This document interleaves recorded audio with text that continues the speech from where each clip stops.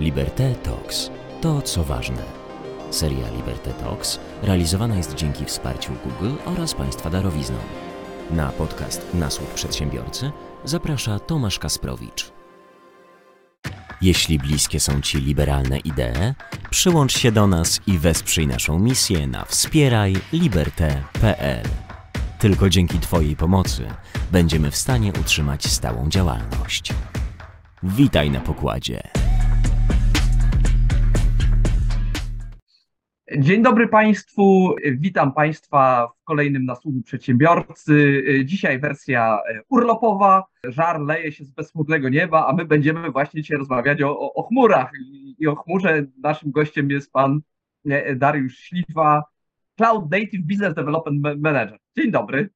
Dzień dobry, witam. Rzeczywiście chciałbym chmury, siedzę obok słońca i obok okna ze słońcem, chmury by się dzisiaj ewidentnie przydały. Plus 30 parę, bijemy rekordy. Tak, idziemy na rekord. Tak jest. To słowo chmura, ja bym chciał zacząć w ogóle od tego, bo to chmura, blockchain i jeszcze kilka innych słów to są takie, które padają. Tak. Za nimi stoi jakaś taka magia, tak, co do której się ludziom wydaje bardzo wiele rzeczy, co ta chmura jest, a co nie jest. I wydaje mi się, że pierwszym podstawowym pytaniem, które mam do pana, to jest odczarowanie tej chmury i powiedzenie takiemu przedsiębiorcy, który nie jest informatykiem, nie jest w to zaangażowany jakoś bardzo głęboko, co to właściwie jest ta chmura i do czego służy?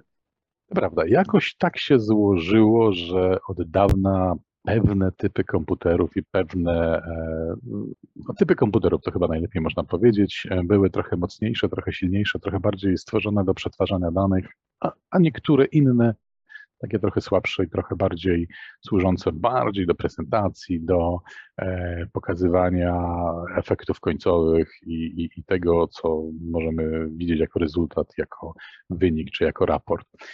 Więc te komputery centralne, one od początku informatyki były rzeczywiście bardziej stworzone do przetwarzania danych i one centralne były na samym początku, kiedy jeszcze były wielkie, może i lampowe i miały tylko terminale do tego, żeby się z klientami, może nie z klientami, ale z użytkownikami porozumiewać. Potem wszystko się stawało coraz mniejsze, ale nadal ta część silnych komputerów dominowała, one były później nazywane serwerami.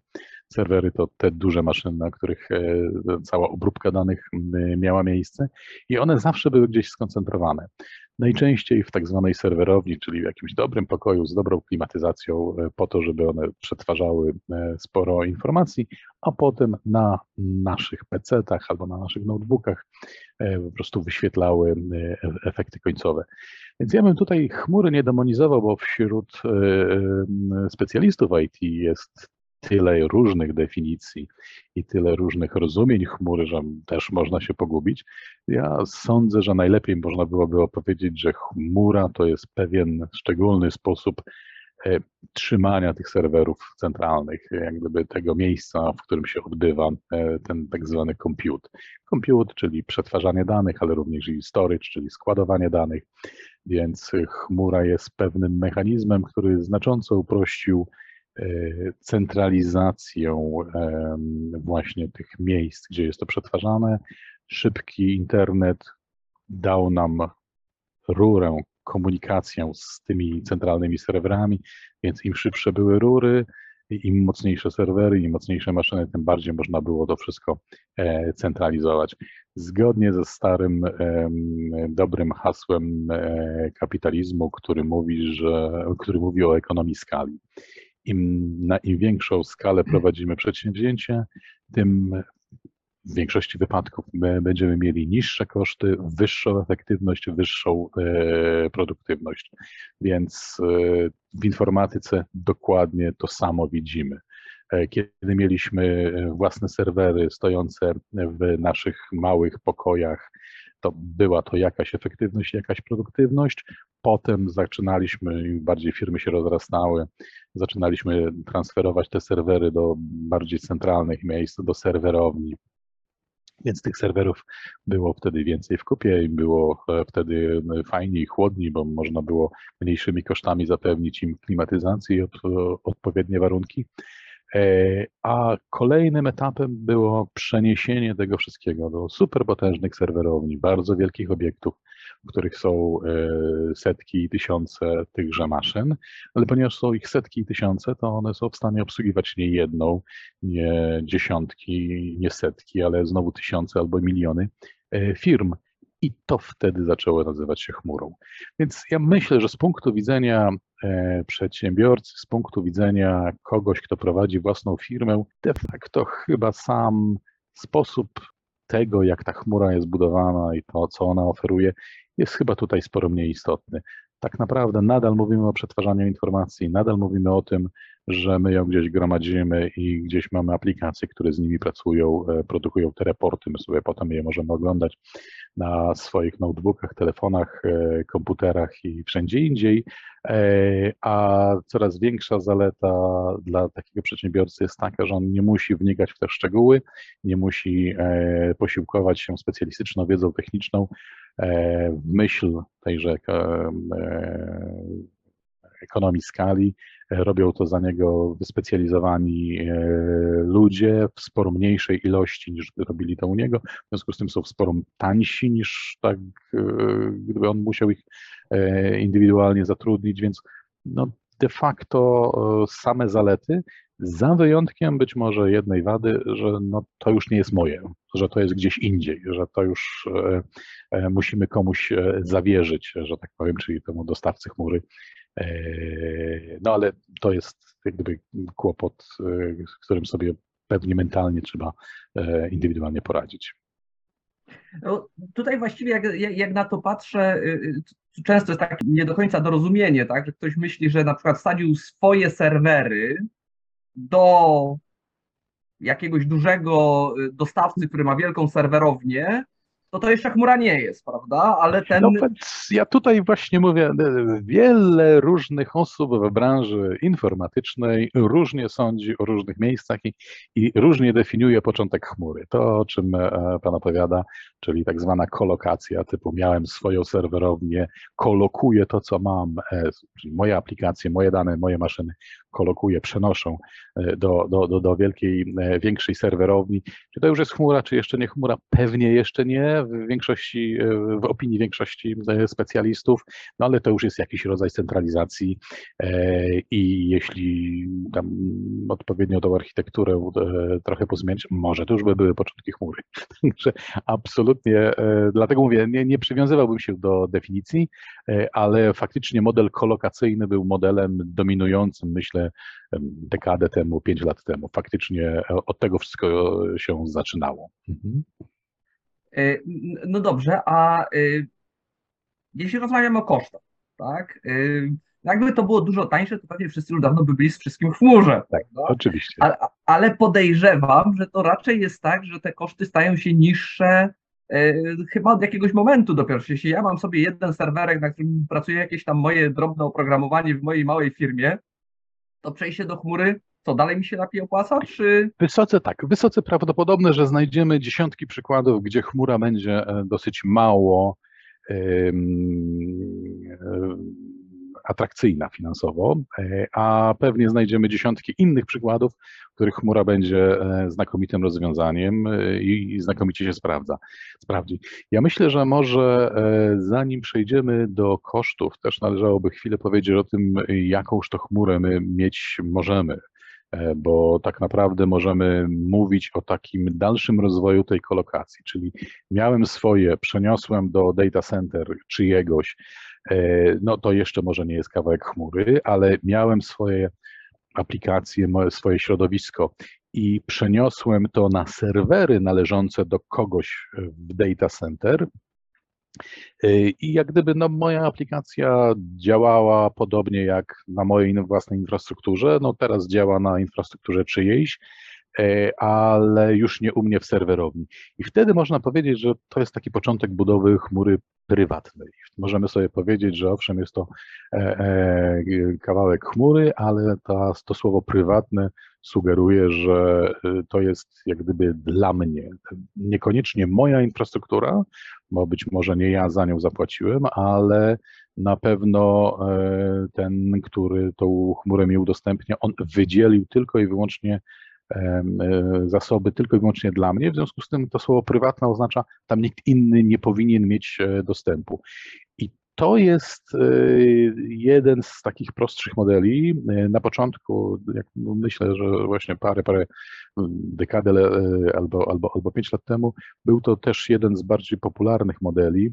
On ma również swoje głębokie uzasadnienie w tym, że wówczas dane, no, my mamy większą pewność, że te dane nigdzie się nie rozpłyną. Skoro mamy zapewnienie od usługodawcy, od operatora data center, od tego dostawcy chmury, że tutaj nam stworzył chmurę prywatną, zrobił kawałek tego naszego terytorium, no to odbieramy to jako zapewnienie, że nawet gdybyśmy mieli jakieś problemy, to te dane nam się gdzieś nie rozpłyną, nie będzie żaden inny użytkownik nieintencjonalnie, zupełnie przypadkowo w stanie ich podejrzeć, bo na przykład robił tam jakieś inne swoje operacje i niechcący zajrzał do naszych systemów.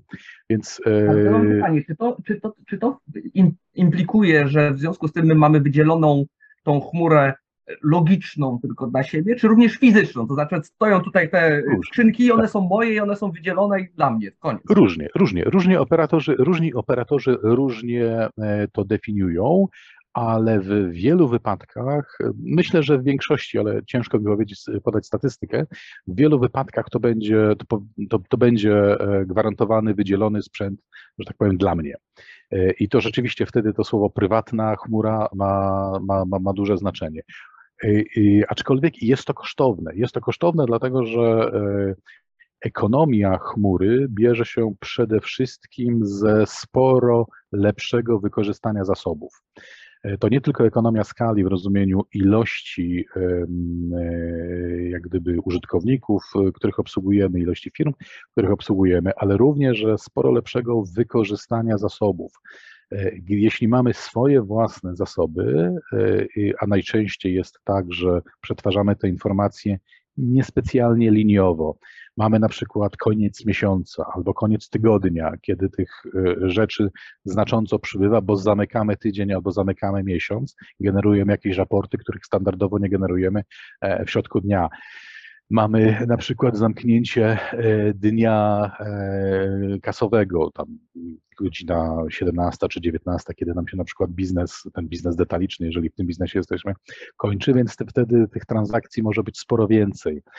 Właśnie mogą być sklepy, które są czynne oczywiście przede wszystkim za dnia, ale jeżeli jesteśmy dostawcą chmurowym, który operuje na całym świecie, to dzień u nas nie znaczy dnia gdzieś indziej, więc tutaj można powiedzieć, że dzięki temu, że obsługujemy wielu różnych użytkowników i oni, że tak powiem, ich ruch bywa różny w różnych porach, to my możemy sobie tak dobrać infrastrukturę, żeby ona była maksymalnie wykorzystana, żeby ona działała na 100% dla tych wszystkich użytkowników, a nie tylko dla nas. Bo gdybyśmy my skalowali tą infrastrukturę tylko dla nas, to byśmy musieli ją wyskalować, żeby sobie poradziła z tymi pikami, z tym zamknięciem dnia, z zamknięciem tygodnia, z tym generowaniem raportów miesięcznych na przykład. Więc wtedy, kiedy się dzieje to największe obciążenie, to dla nas byłby ten pik i musielibyśmy mieć infrastrukturę, która ten pik zniesie. No ale co wtedy, kiedy tego piku nie ma? Co wtedy, kiedy robimy normalne operacje, które są sporo mniejsze niż normalnie, niż w trakcie piku. Więc my musielibyśmy mieć duże serwery, żeby zniosły pik, ale one by się nudziły wtedy, kiedy są normalne, średnie, niepikowe, że tak powiem, obciążenia. Chmura, ponieważ ma dużo różnych użytkowników z różnymi profilami użytkowania, może sporo bardziej dopełnić to obciążenie. Ona może spowodować, może tak rozłożyć sobie to swoje obciążenie, żeby jak gdyby mieć świadomość, aha, ten użytkownik za chwilę będzie potrzebował więcej mocy, więc tam sobie popchniemy więcej mocy, ale zabierzemy ją komuś innemu, kto na tym nie ucierpi, bo on w tym momencie potrzebuje mniej. Więc dlatego jak gdyby obciążenia obciążenia tych technologii chmurowych, one są sporo wyższe, te maszyny sporo bardziej intensywnie pracują, przez co usługa może być tańsza, ponieważ ona jest dzielona przez ilość tych użytkowników, którzy chcą za nią zapłacić tutaj. A co jeśli nam się, że tak powiem, z jakiegoś przedziwnego powodu u różnych klientów piki zbiegną, skoro myśmy to skonfigurowali pod 100%? No. To też jest oczywiście element odpowiedniej skalowalności całych środowisk chmurowych i to jest dla dostawców chmury jeden z elementów skalowania.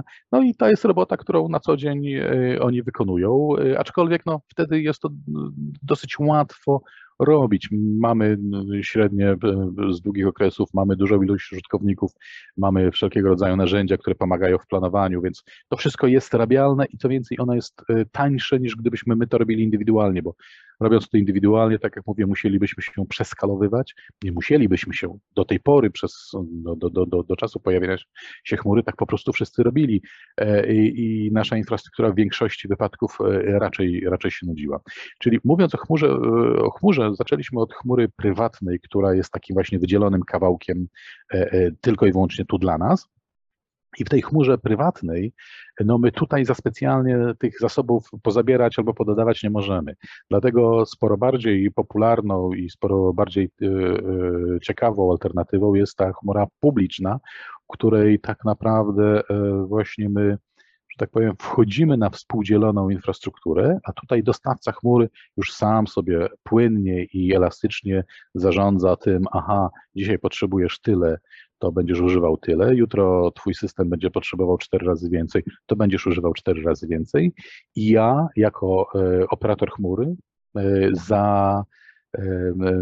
wystawię ci rachunek dokładnie za to, czego ty używasz. Czyli dzisiaj używasz 4 razy mniej, jutro będziesz przez cały dzień używał 4 razy więcej, w związku z tym za dzisiaj pieniądze, które ja poproszę, będą jakieś, za jutro jeszcze jakieś i dzięki temu, dzięki płatności za to, co zużywamy, w wielu wypadkach chmura potrafi być tańsza.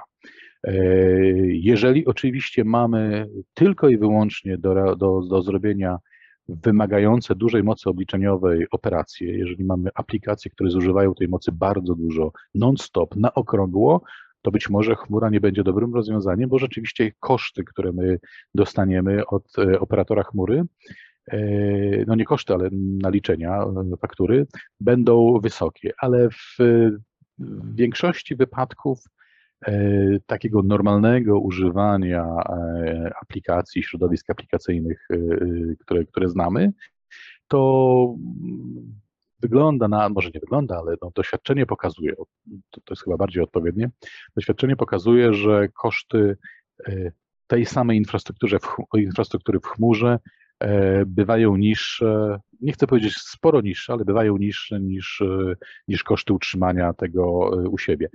Przy czym też mówiąc o kosztach, musimy pamiętać o tym, że te koszty trzeba jak gdyby liczyć mocno rzeczywiście, to znaczy my licząc nasze koszty utrzymania naszej infrastruktury musimy być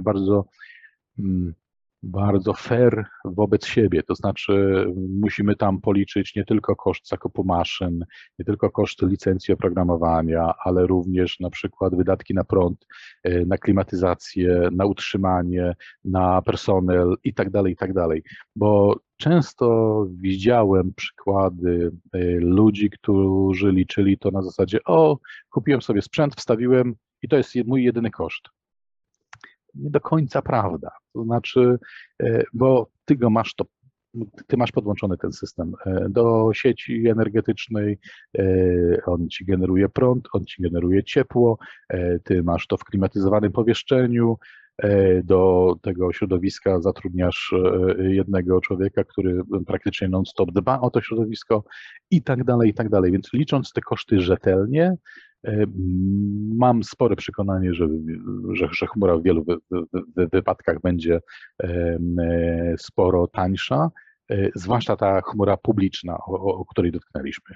Czy ja w związku z tym, jeśli chcę wykorzystywać chmurę publiczną i zużywać, znaczy płacić za to, co zużywam, czy ja się muszę zadeklarować, ile ja tego będę zużywał, nie wiem, minimum, maksimum, średnio, czy z każdego dnia, czy to jest tak, że generalnie jak za wodę, tak, jak odkręcę więcej, to poleci więcej, jak go zakręcę, to nie leci. I jest dokładnie znakomity przykład, czy za wodę, czy za prąd, bo mniej więcej tak to działa. To znaczy oczywiście, że są, no, nazwijmy to taryfy.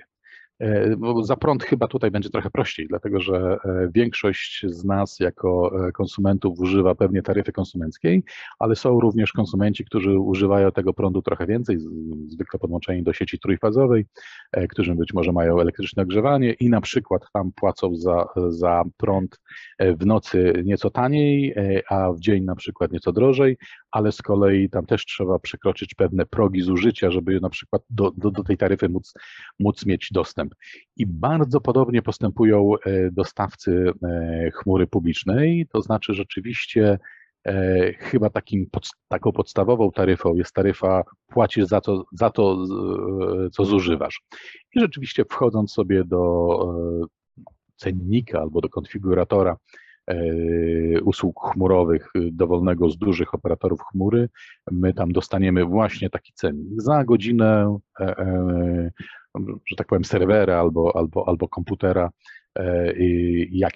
jakieś pieniądze, za gigabajt czy terabajt przechowywanej informacji jakieś pieniądze, za transfer, czyli za przesłanie w jedną albo w drugą stronę również jakieś pieniądze.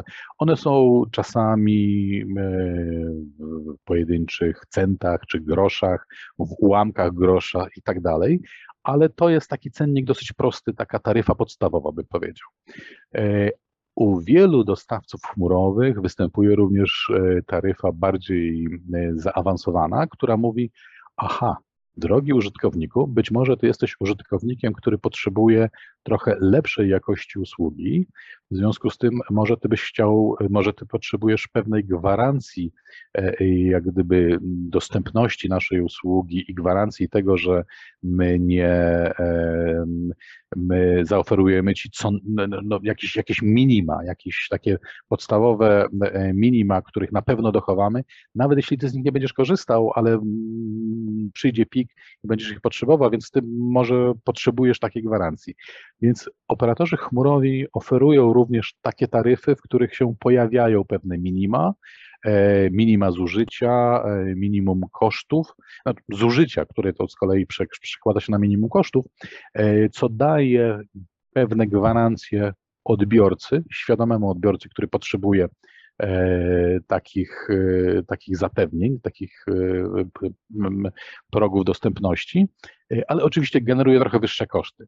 I taki świadomy użytkownik może wtedy świadomie zapłacić na początku trochę więcej, ale być może w dłuższym horyzoncie czasowym okaże się, że jego sumaryczne obciążenia, sumaryczna faktura będzie niższa, dlatego że on odpowiednio będzie sobie umiał balansować między tym, co on ma po stronie minimów, po stronie tych pików. Być może te piki będą trochę tańsze niż w tym standardowym cenniku i w tej standardowej taryfie. Niechcący poruszyłem tutaj jeden z tematów, który pokazuje na pewne skomplikowanie chmury. Ja tak na początku mówiłem, chmura nam upraszcza, chmura jest taka łatwiejsza, nie musimy mieć informatyka, który nam będzie dbał o wiele rzeczy, bo to nam operator chmury załatwia, ale jak widać ten poziom komplikacji przeniósł się z warstwy technicznej na warstwę finansową i rozliczeń. To znaczy trzeba mieć trochę świadomości, z czego chcemy w tej chmurze skorzystać i trochę takiej proaktywności w myśleniu, aha, to może ja sobie ustawię pewne alarmy, które mi powiedzą, o, tutaj rachunek skoczył mi znacznie za wysoko, to znaczy, że ja konsumuję sporo więcej niż mi się do tej pory wydawało. Inaczej mówiąc, odkręciłem kran za bardzo, ta woda wycieka i skoro ona wycieka aż tak bardzo, znaczy, że się musimy trochę przyjrzeć, co się dzieje. I to też jest taka nauka klientów z takiej adopcji, z takich pierwszych etapów adopcji chmury, czyli miałem swoje własne środowisko, które no, raz zapłaciłem pieniądze, wybudowałem, ono jest odpowiednio solidne, odpowiednio wyskalowane, zwykle nieużywane na maksimum, ale radzi sobie dobrze z tymi pikami, więc tam już takich kosztów operacyjnych poza utrzymaniem ludzi i płaceniem za na przykład wsparcie techniczne, to już więcej raczej nie mam w tym moim własnym środowisku, ale jak przejdę do chmury i płacę za to, co zużywam, to teraz to, czym się mniej przejmowałem, czyli ile ja tego zużywam, staje się kluczowe. To zaczyna być czynnik kosztotwórczy i jego po prostu trzeba umieć kontrolować. Więc tutaj ten punkt ciężkości przechodzi z rzeczy technicznych bardziej na właśnie takie finansowe, na kontrolowanie tego, co zużywam, na świadomą decyzję, ok, tego potrzebuję, a być może tego nie. Więc też musimy dosyć dobrze w organizacji radzić sobie z takimi pytaniami typu, czy ja naprawdę tego potrzebuję. Bo jak miałem u siebie na serwerze i to działało, to się tam nikt nie przejmował. To działało, jak ktoś to wykorzystywał, to super, nikt nie wykorzystywał, no to też super, bo już jest zapłacone i niespecjalnie się przejmujemy. W chmurze można zrobić sporo optymalizacji właśnie na przykład odcinając to, co jest de facto nam nie do końca potrzebne. Możemy to sobie bardzo łatwo uruchomić, ale również bardzo łatwo możemy obciąć. Więc świadomy użytkownik, no tutaj chyba musi poświęcić trochę wysiłku na takie na rozumienie tego, czego on potrzebuje i na dosyć szybkie odpowiedzi, czy to jest naprawdę warte. Tutaj zadam jeszcze jedno pytanie, które się pojawia, takie terminy związane z chmurą, a które jakby troszkę nie do końca odpowiadają temu, o czym my w tej chwili rozmawiamy. Tak? My tak naprawdę rozmawiamy w tej chwili, że gdzieś stoi jakaś infrastruktura daleko od nas, my z niej korzystamy dzięki temu, że mamy szybkie połączenie internetowe, tak, i nie musimy jej trzymać u siebie. Tak? I to jest chmura. Jakieś tam serwery gdzieś tam mniej lub bardziej zaawansowane technologicznie zrobione, czy to jest proste połączenie z serwerem takim, jakby u mnie stał w serwerowni, czy to jest jakieś bardziej skomplikowane, że stoją sobie pod spodem jakieś komputery i one sobie tam wybierają, ile potrzebują procesora, ile pamięci, a ile dysku. No, ale często spotyka się jeszcze taki termin jak aplikacje chmurowe. Tak, tak, oczywiście. Tak. No, niektóre z nich są bardzo znane i szeroko z nich korzystamy, począwszy od aplikacji związanych z różnymi edytorami tekstów, współdzielenia jakichś danych, pracy grupowej, ale po systemy klasy RP włącznie, prawda? Gdzie się o tym mówi. I jak to się ma jedno do drugiego? Czy to jest coś zupełnie innego i tylko się łączy poprzez słowo chmura w środku? Czy to jest jakieś rozszerzenie tego? To jest rozszerzenie, to jest naturalne rozszerzenie, więc my wyszliśmy od tych prostych rzeczy i od kwalifikacji tak trochę od dołu, mówiąc o chmurze prywatnej, chmurze publicznej, w takim rozumieniu chmury, no po angielsku tak zwany infrastructure as a service, czyli ta nasza infrastruktura informatyczna jako usługa chmurowa. Ale faktycznie to trochę, znaczy dekadę temu ta prosta chmura tak pewnie wyglądała.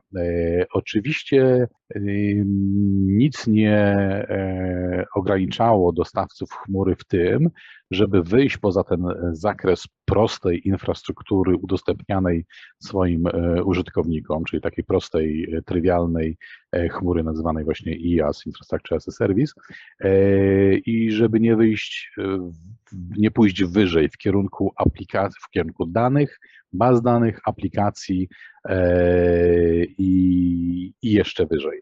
Więc tak, potem kolejną kategorią chmury ponad Infrastructure as a Service zaczęto nazywać Platform as a Service, czyli tak naprawdę trochę więcej niż tylko sama infrastruktura informatyczna, łącznie z systemami operacyjnymi, z przygotowaniem tego wszystkiego, ale mało istotne.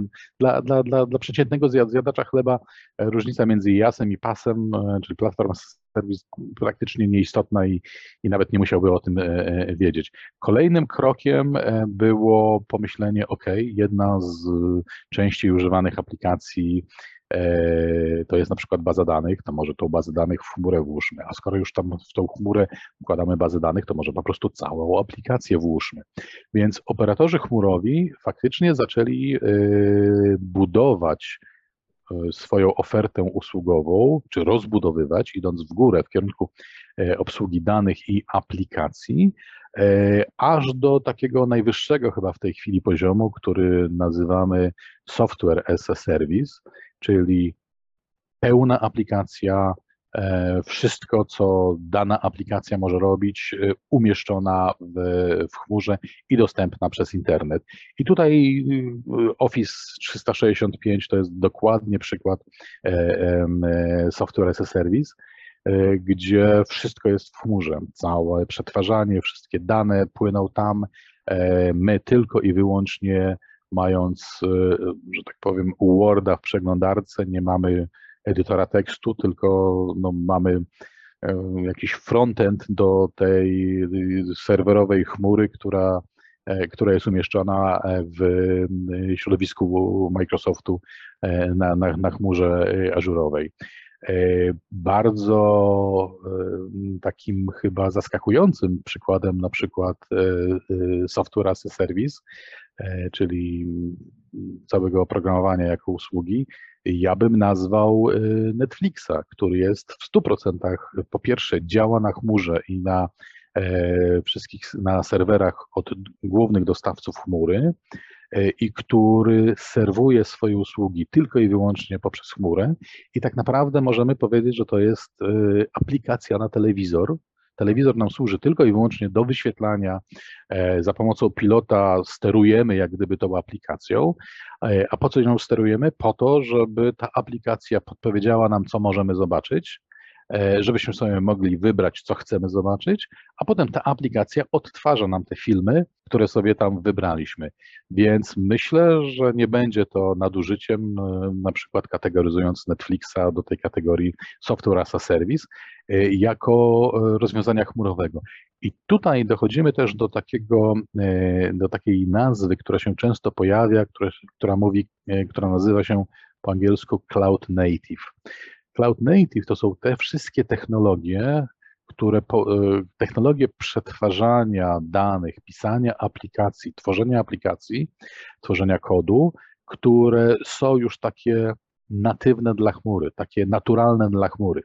Bo jak zaczynaliśmy naszą rozmowę, to zaczynaliśmy od takich prostych przykładów relokacji albo lift and shift, czyli bierzemy naszą aplikację, przekładamy czy serwery, czy też do data center operatora i to nadal ta aplikacja działa tam gdzieś u operatora chmury, ale ona była pisana przy tym założeniu, że ona musi mieć serwer, że ona musi mieć bazę danych, że ona musi być no, jak gdyby posadzona na pewnych komponentach. Ona była napisana tradycyjnie.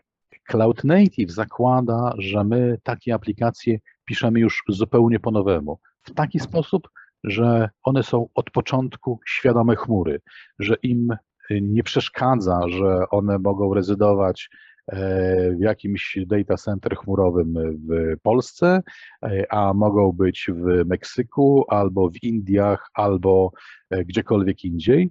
Po prostu aplikacje, które od początku znają i rozumieją te założenia chmury, są bardzo elastyczne, bardzo przenaszalne, bardzo gibkie w jak gdyby łączeniu z innymi.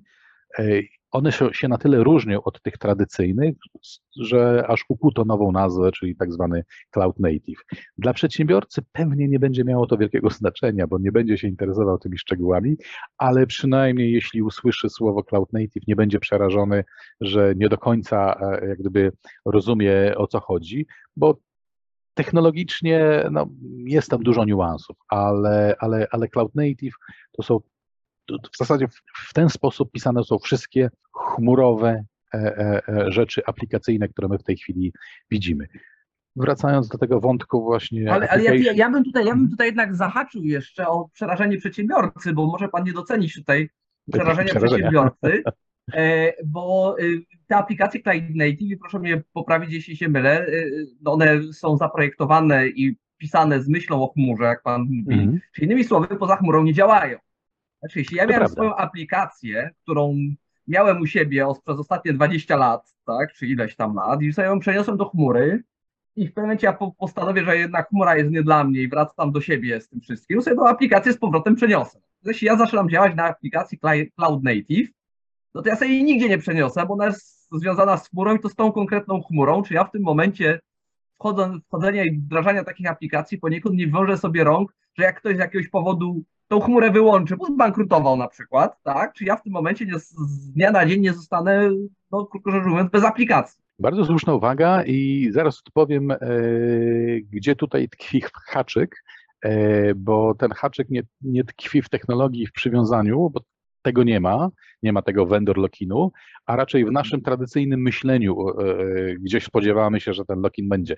Ale zanim do tego dojdę, to chciałbym też podpowiedzieć o jednej rzeczy, która może być istotna z punktu widzenia biznesmenów i ludzi myślących w kategoriach jak gdyby biznesu, a nie technologii.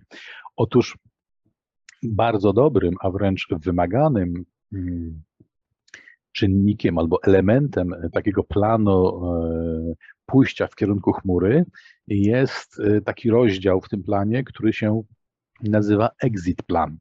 To jest dokładnie odpowiedź na to, o czym Pan wspomniał, czyli co gdy na przykład mój dostawca chmury zbankrutuje, albo co gdy podwyższy koszty na tyle, że nie będzie mnie stać na tą chmurę.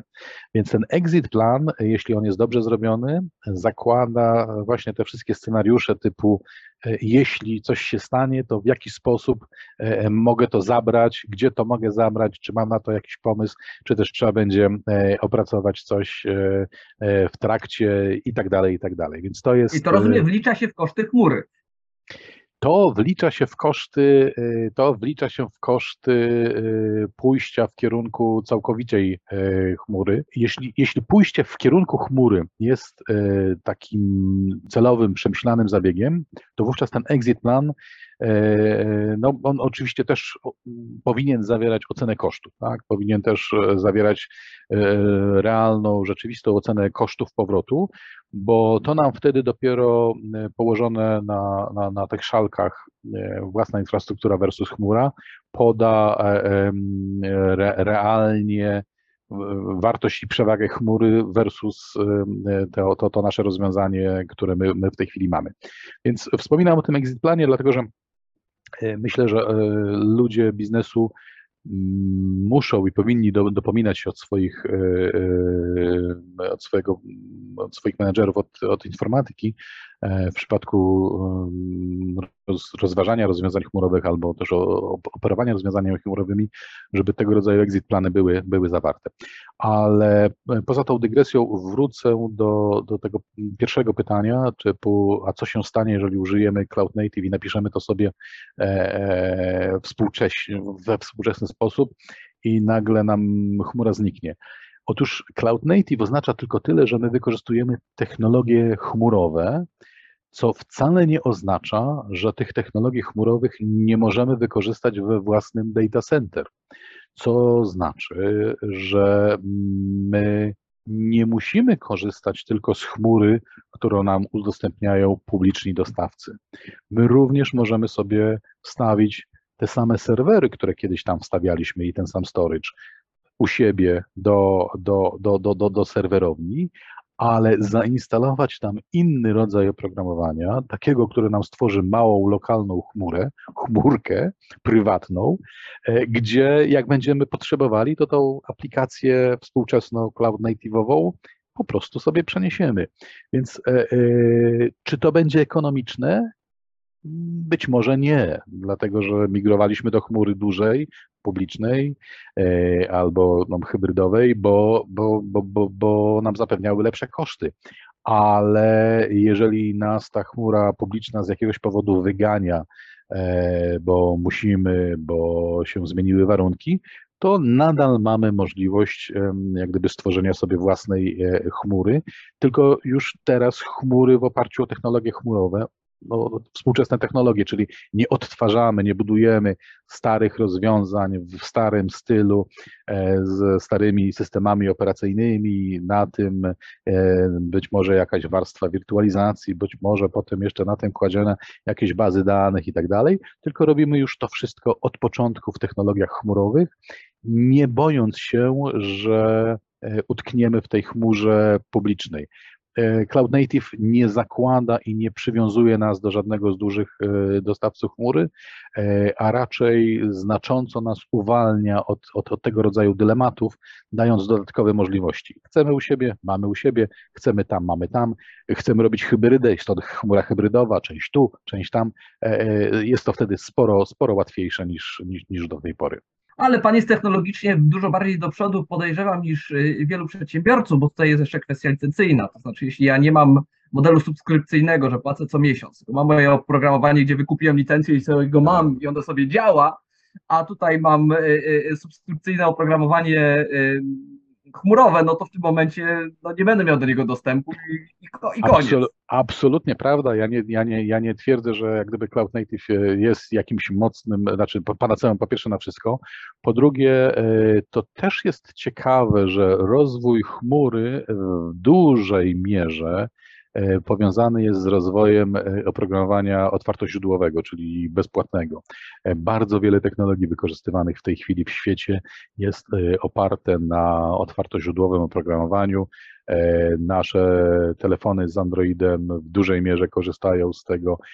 Absolutna większość tak zwanych serwerów webowych, czyli tych miejsc, gdzie my naszymi przeglądarkami zaglądamy, żeby coś ściągnąć w internecie, to są serwery, które są również otwartoźródłowe, czyli Linux, okolice. Również sama chmura, konteneryzacja, mikroserwisy, tak zwane kubernetesy, to wszystko jest technologia, która została przez kogoś opracowana. Tutaj akurat, jeśli mówimy o kontenerach Kubernetes przez Google'a, a później, że tak powiem, uwolniona, to znaczy kody zostały przekazane społecznościom, jest rozwijana w tej chwili bez komercyjnych licencji. Więc trochę się to zmienia w takim rozumieniu, że duża część technologii, która jeszcze dekadę temu była rozwiązaniami komercyjnymi, za które trzeba było płacić i mieć licencję, w tej chwili jest dostępna za darmo. To jest zresztą piękno dla studentów, dla ludzi, którzy się chcą zająć informatyką i którzy chcą sobie coś porobić i czymś się pobawić, bo znacząca większość tych technologii w tej chwili po prostu wchodzimy na tak zwanego GitHuba i patrzymy, jak ten kod wygląda, kompilujemy go sobie i mamy, albo też instalujemy tak zwane obrazy, imidże, albo instalujemy całe kontenery, które są dostępne. Popularyzacja i prostota używania znacząco wzrosły. Ale oczywiście nie dotyczy to każdego rodzaju oprogramowania. Absolutnie zgadzam się z twierdzeniem, że spora część oprogramowania, zwłaszcza specjalizowanego, komercyjnego, jest na komercyjnych warunkach i za nie trzeba płacić. I to prawda, tu już zgadza się. Przy czym licencjonowanie w tej chwili często bywa takie, że ono i tak dopuszcza możliwość zainstalowania w chmurze publicznej, jak i w chmurze prywatnej, czyli ja i tak za takie oprogramowanie będę płacił tam, nie wiem, 10 centów za użytkownika za godzinę albo nie wiem, dolara za miesiąc za użytkownika, czy my sobie to zainstalujemy albo będziemy używali w chmurze publicznej, czy też będziemy mieli to w naszej chmurze. Ale tutaj tych scenariuszy może być tak dużo, że ja jakby nie daję tego jako uniwersalną odpowiedź. Bardziej podpowiadam, że tu w stosunku do tego, co my znamy z dotychczasowych praktyk, czyli kupowania licencji tak zwanych wieczystych, perpetual, płacenia za nie dosyć dużej ilości pieniędzy, a potem na przykład dodatkowo co roku płacenia tak zwanego maintenance'u, czyli wsparcia oprogramowania, no to tutaj od tego producenci oprogramowania dramatycznie odchodzą. W tej chwili subskrypcja, czyli podnajęcie na miesiąc, na użytkownika, na dzień, albo właśnie w chmurze nawet na minutę czy na godzinę, staje się coraz bardziej naturalnym miernikiem, a w przypadku tych rozwiązań i aplikacji cloud native to wręcz jest jak gdyby naturalne. Tam też są aplikacje komercyjne i one już nie korzystają z tych dawnych modeli licencyjnych, które były wcześniej. Pamiętajmy, że oprogramowanie to jest nic innego jak wytwór myśli ludzkiej. Kupując samochód, my widzimy, on jest czerwony, on ma 4 koła, on ma drzwi, więc można go zobaczyć. Oprogramowanie jako wytwór, ono nie ma tych cech, więc żeby ludzie je rozumieli, wymyślono licencję na oprogramowanie. Nikt nie wiedział, jak my ten kod mamy udostępniać. Nie było takich rzeczy w przyrodzie, które można byłoby podejrzeć, żeby sprawdzić, jak się licencjonuje myśl. Więc kiedyś, jakiś czas temu, no już ładnych kilka dekad temu, przyjęto za podstawę prawa autorskie jako te najbardziej pasujące właśnie do udostępniania myśli. Więc, a ponieważ oprogramowanie jest wytworem myśli i jest niematerialne, to tutaj zmiana mierników licencjonowania, sposobów licencjonowania, zmiana tego, jak za to płacimy, może zachodzić, no po prostu pstrykniemy i do wczoraj mieliśmy tak, a od jutra będziemy mieli inaczej. Co nie znaczy, że przedsiębiorcy się łatwo do tego przystosowują i Oczywiście. ja obserwuję, zwłaszcza jeśli chodzi o mniejszych przedsiębiorców, duży opór przed przechodzeniem na licencje subskrypcyjne, prawda? Gdzie oni byli przygotowani, że kupują raz i mają i 20 lat na tym jednym oprogramowaniu, tak, gdzie jeszcze jakieś komputery na DOSie są utrzymywane po to, żeby można było z tego oprogramowania tam jeszcze skorzystać. Prawda. Na koniec chciałbym jeszcze zadać pytania o zagrożenia związane z chmurami dla przedsiębiorców. O jednej żeśmy już powiedzieli, tak, kwestie migracji, wyjścia z tej chmury, przeniesienia dalej, ale tutaj tych niepokojów przedsiębiorcy jest sporo więcej. To znaczy ja gdzieś wysyłam moje tajne dane, tajne z jednej strony wartościowe dla mnie, z drugiej strony tajne być może dlatego, że mnie państwo zmusza do tego wielkiego utajniania, RODO i inne rzeczy. Ja to gdzieś wysyłam, często, gęsto nie wiadomo gdzieś, jeśli chodzi o chmurę publiczną, bo to nie sposób wskazać komputera, na którym znajdują się te moje dane, ani często nawet kraju albo kontynentu, na którym te dane się znajdują, nie mówiąc o tym, że mogą być po kawałku na różnych kontynentach. No, sposób.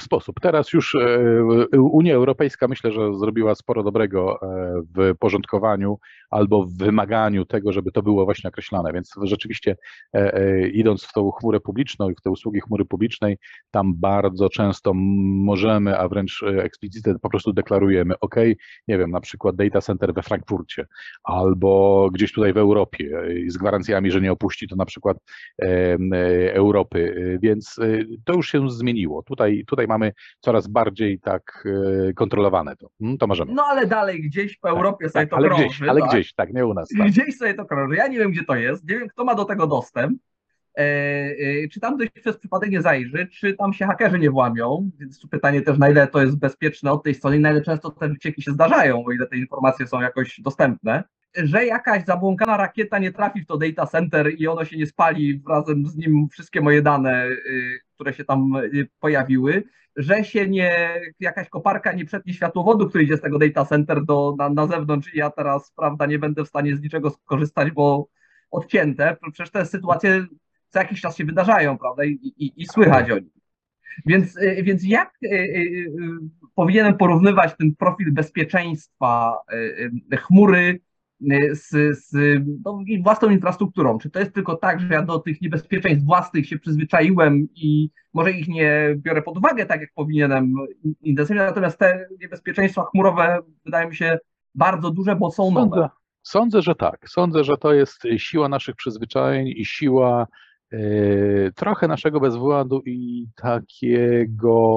takiej ochoty do wierzenia, że to, co mamy, jest bezpieczne. Ja trochę porównam sytuację z chmurą, czy z bezpieczeństwem chmury do bezpieczeństwa naszych domów i naszych firm, bezpieczeństwa fizycznego. Mam tutaj na myśli chociażby zamki. Dla specjalistów z branży nie jest zdziwieniem to, co może być zaskoczeniem dla wielu osób naszego pokroju, czyli to, że zamki, które my kupujemy jako najwyższej klasy antywłamaniowej, mające certyfikaty, te certyfikaty mówią tylko i wyłącznie o tym, że dobrze uzbrojony fachowiec i dobrze wyszkolony fachowiec, który zechce nam zrobić źle i wejść do naszego domu, z tym zamkiem poradzi sobie tam bodajże od 5 do 10 minut. Także ten zamek nie jest jakąkolwiek przeszkodą na zawsze. Ten zamek mówi, że inaczej, ten certyfikat na zamek mówi, że potencjalny złodziej będzie miał więcej kłopotów, żeby wyjść do nas, więc my zakładając taki zamek raczej przekierujemy go do tego, żeby może poszedł do sąsiada niż do nas, ale na pewno nie umożliwimy specjaliście, to znaczy nie zabronimy specjaliście, zabronić to możemy, ale nie uniemożliwimy specjaliście wejścia do naszego domu. I myślę, że my trochę tak patrzymy na naszą infrastrukturę, którą my mamy u siebie. Jesteśmy przekonani, że ona jest rozsądnie bezpieczna, bo ona jest u nas, bo jest w naszym, czy w naszej serwerowni, czy też może w naszym pokoju, w którym trzymamy nasze serwery, więc to nie musi być bardzo wielka serwerownia, ale pewnie jakieś wydzielone pomieszczenie, że to jest zabezpieczone i że ponieważ jest to nasze, to z tej fizyczności tu i teraz, że dużo wynika. Myślę, że niewiele wynika. Myślę, że to jest nasze przekonanie, które jest dosyć złudne, ale którego nie chcemy się pozbyć. Tym bardziej, że rozwój internetu spowodował, że w tej chwili serwerów i urządzeń niepodłączonych do internetu praktycznie nie ma. My najprawdopodobniej będziemy chcieli z naszej komórki albo z naszego notebooka, laptopa gdzieś w podróży służbowej zajrzeć do tych danych zdalnie, więc i tak będziemy się łączyć. Więc my będziemy wystawiać nasze systemy na świat, podłączając je do internetu. Nikt sobie już teraz nie wyobraża innego sposobu działania, więc ta fizyczność, że one stoją tu u nas za drzwiami pod naszą kontrolą, jest absolutnie złudna. Teraz już nikt nie robi włamań na zasadzie przyjdziemy i ukradniemy dyski. Teraz mówimy o cyberbezpieczeństwie, o zagrożeniach z zewnątrz, o włamaniu właśnie tą drogą. A tutaj chmura jest absolutnie o chyba kilka klas bardziej bezpieczna. I to nie dlatego, że jest jakiś paradygmat, który mówi, że to, co w chmurze, to jest bardziej bezpieczne, tylko ponieważ ci duzi operatorzy chmury, dostawcy chmury publicznej obsługują setki, tysiące, miliony klientów korporacyjnych, to dla nich wpadka, jeśli chodzi o bezpieczeństwo, o gdyby udostępnienie danych, jest znacznie bardziej groźna. To utrata reputacji, utrata zaufania jest na tyle groźna, że stać ich na to, żeby zatrudniać najlepszych ludzi od bezpieczeństwa, dbać o to bezpieczeństwo na poziomie naprawdę przemysłowym i upewniać się, że nie będzie właśnie jakichś furtek zostawionych dla złych ludzi, jakichś backdoorów, gdzie można by było sobie wejść od tyłu i tak dalej, i tak dalej. Więc ja dlatego jestem przekonany, że bezpieczeństwo chmury jest co najmniej o parę klas wyższe niż bezpieczeństwo tych systemów, które my tutaj u siebie jesteśmy w stanie trzymać. Tym bardziej, że tak mówię, że ta fizyczność, ona sporo chyba straciła na znaczeniu.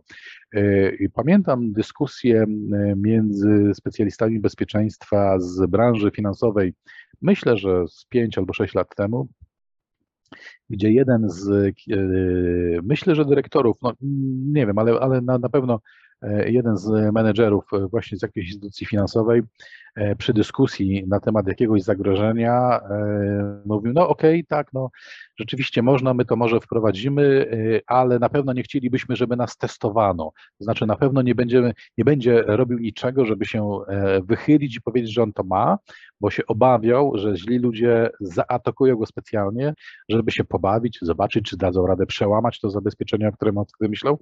I więc jego obawa była bardzo taka, jakby to nazwać, no taka na zasadzie, okej, nie stać mnie na to, żebym ja był, mimo że to instytucja, żebym ja był uniwersalny we wszystkim, żebym się dobrze bronił, więc może się nie będę wychylał, może pójdą do sąsiada, a nie do mnie, tak?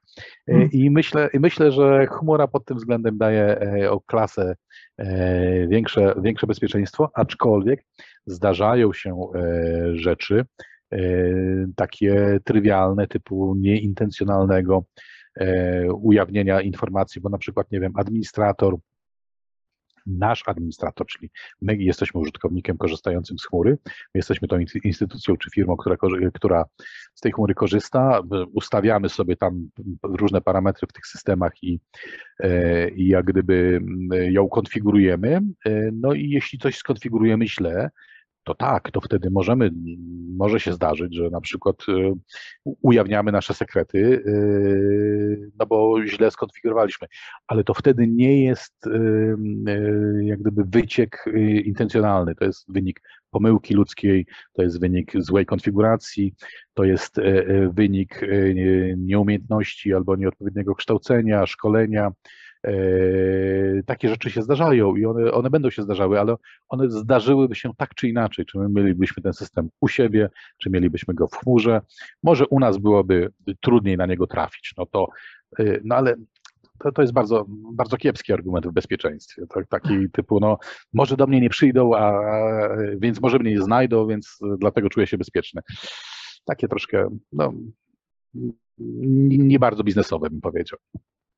Czyli podsumowując, nie potrzebujemy w chmurze już, znaczy będąc w chmurze, nie potrzebujemy już informatyka, który nam będzie utrzymywał naszą infrastrukturę, za to będziemy potrzebowali informatyka, który się będzie znał na chmurze, tak żeby ją dobrze skonfigurować i nie popełnić błędu. Absolutnie tak, aczkolwiek ja bym powiedział, mając własne, będziemy potrzebowali 4 informatyków, mając w chmurze będziemy potrzebowali 1 i to jest ta różnica, co znaczy, że będzie nas kosztowała pewnie chmura taniej niż sprzęt i licencje. Jeśli chodzi o obsługę, taniej, bo nie 4, ale 1. A co więcej, o czym nie porozmawiamy, bo już nam zabraknie czasu, a to jest dziedzina sama w sobie, chmura oferuje od groma, bardzo brzydkie słowo, ale je intencjonalnie, specjalnie użyłem, chmura oferuje strasznie dużo nowych możliwości. To znaczy na przykład analityka biznesowa, uczenie maszynowe, czyli ten machine learning, tak zwana sztuczna inteligencja, to wszystko, co kiedyś wymagało olbrzymich i niesamowitych zasobów, w tej chwili jest dostępne, klikamy sobie myszką, chcemy mieć rozpoznawanie głosu albo chcemy mieć translację zeskanowanych dokumentów na tekst, czyli tak zwany OCR, płacimy za to grosze, rozpoznawanie twarzy, rozpoznawanie tablic rejestracyjnych, podłączanie kamer, analityka predykcyjna, czyli co jeśli, wiązanie na przykład naszej sprzedaży z prognozą pogody, żeby zobaczyć, czy jest jakaś korelacja między tym, ile ludzi przychodzi do naszych sklepów, a versus czy pada na zewnątrz, czy nie, i tak dalej, i tak dalej. Tego na co dzień pewnie nie zrobilibyśmy sami lokalnie na swoich zasobach, bo po pierwsze nie starczyłoby nam zasobów, po drugie nie starczyłoby nam ludzi, żeby to wszystko najpierw wymyślać, instalować, pisać i potem realizować, a dostawcy chmurowi w tym obszarze, czyli to, co ja nazwałem wcześniej software as a service, czyli te aplikacje, które już są gotowe, oferują niezmiernie dużo technologii. To jest naprawdę niebo a ziemia versus to, co można było do tej pory robić sobie tutaj lokalnie i myślę, że to jest kolejny element, który należałoby z punktu widzenia przedsiębiorcy brać pod uwagę, ale to chyba na następnym etapie. To znaczy, ja myślę, że najpierw musimy nauczyć się chodzić, czyli spróbować tej prostej chmury, prostych aplikacji, prostego podejścia i zobaczenia, że ona nie jest zła, przynosi oszczędności i bezpieczeństwo, a dopiero potem z nie informatykami, ale być może ludźmi odpowiedzialnymi za informacje i być może z bardzo świadomymi użytkownikami biznesowymi pomyśleć na tym, jakby zacząć konsumować nasze dane, które my tam mamy i jak z nich wyciągać wartość, a nie koncentrować się wtedy na platformach, infrastrukturze, oprogramowaniach i licencjach. Ale to jak gdyby długa droga. To brzmi jak zapowiedź kolejnego bardzo ciekawego odcinka, do którego mam nadzieję da się Pan zaprosić. Tymczasem dzisiaj bardzo dziękuję za to wprowadzenie do tematu przynajmniej. Myślę, że to rozwiało bardzo wiele zamieszania związanego z chmurą i z tego, co to właściwie tak naprawdę jest. Bardzo mi miło było uczestniczyć. Naprawdę dziękuję. Dziękuję bardzo Panu, dziękuję Państwu i zapraszam na kolejny Nasłuch Przedsiębiorcy. Do widzenia. Wszystkiego najlepszego życzę. Jeśli bliskie są Ci liberalne idee, przyłącz się do nas i wesprzyj naszą misję na wspierajliberte.pl. Tylko dzięki Twojej pomocy będziemy w stanie utrzymać stałą działalność. Witaj na pokładzie.